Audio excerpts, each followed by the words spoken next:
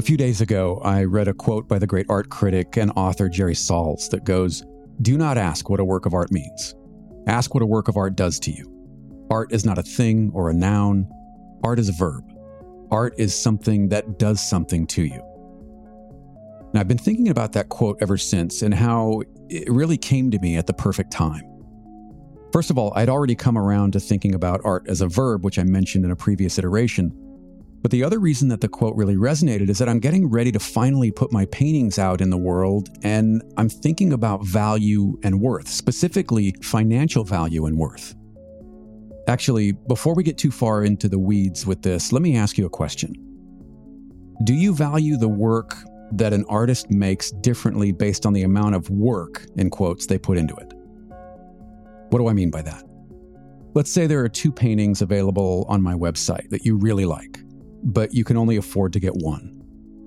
Both paintings are the same physical size, made from similar materials, and they're the same price. And as I said, you like them equally and would be happy to have either one on your wall. As you read the descriptions of each piece, you learn that one took me 3 weeks to complete, while the other was done in a matter of hours.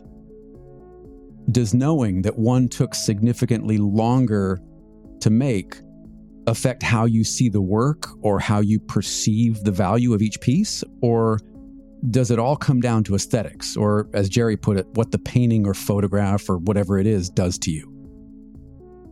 There's a terrific scene in the Ed Harris biopic about Jackson Pollock that shows Pollock painting a piece for Peggy Guggenheim called Mural. The version of the story presented in the film is that Pollock painted the entire piece, which measures about 20 feet by 8 feet, in a single inspiration-fueled session after staring at the blank canvas for weeks in his apartment. Unfortunately, the story isn't true. In 2012, a team of conservators at the Getty and the National Gallery did an in-depth analysis of the piece, and they discovered that the painting was made up of multiple layers of dried oil paint. In fact, Tom Lerner, who was the head of science at the Getty Conservation Institute, said that while the initial composition could have been done in a single session, the majority of the layers in Mural were added later, after the initial 4 colors had dried, which could have taken days or even weeks, debunking the myth that the whole thing was painted in a single session. But my question is, does that matter? Should it matter? What if the actual work, the doing, only took a single all-night session, but that session was only possible on the back of weeks of thinking about it before Pollock ever picked up a brush? Does and should thinking about making art count as part of the making? I don't have a definitive answer. What I do know is that pricing work is hard. For me, it's much harder than actually making the work in the first place. And there are a bunch of different pricing models that I've heard artists use. One of the more popular models for painters is the per square inch model.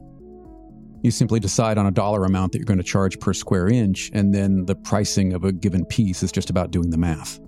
One problem with that approach is that it can take exponentially longer to make larger work, and a flat per square inch model ends up penalizing you for it.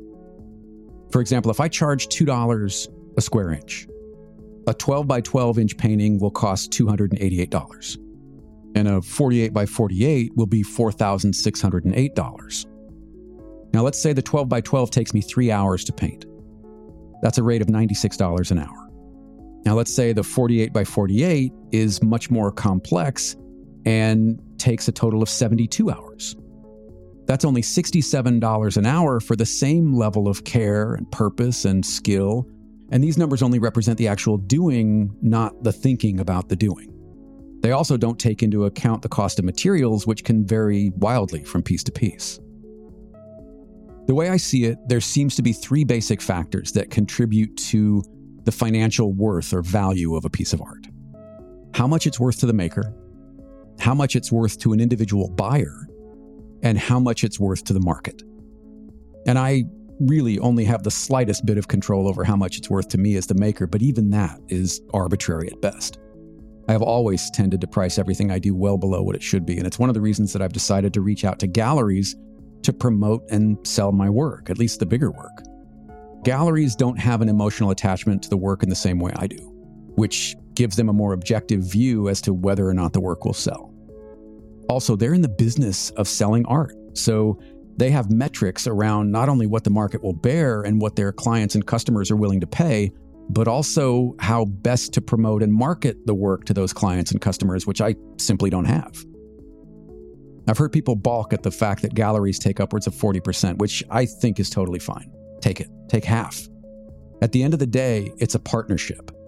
I do my part, which is to make the work, and they do their part, which is to promote it and sell it. They also act as shipper, customer service, organizers of shows and receptions, and a ton of other things that I have neither the time nor the energy, not to mention the expertise, to do myself. As I said before, pricing is hard, and it's one of the things that has consistently kept me from making my work available to purchase, but I'm finally willing to put that part of the process into the hands of experts. In the end, I just want my work to be out in the world, and I think having a partner on the business and marketing side gives me a better chance to help make that happen. I know I say this all the time, but if you're enjoying these iterations, it would really be helpful if you could share them with a friend or two. And if you haven't yet subscribed, maybe you could do that too. Thanks for listening.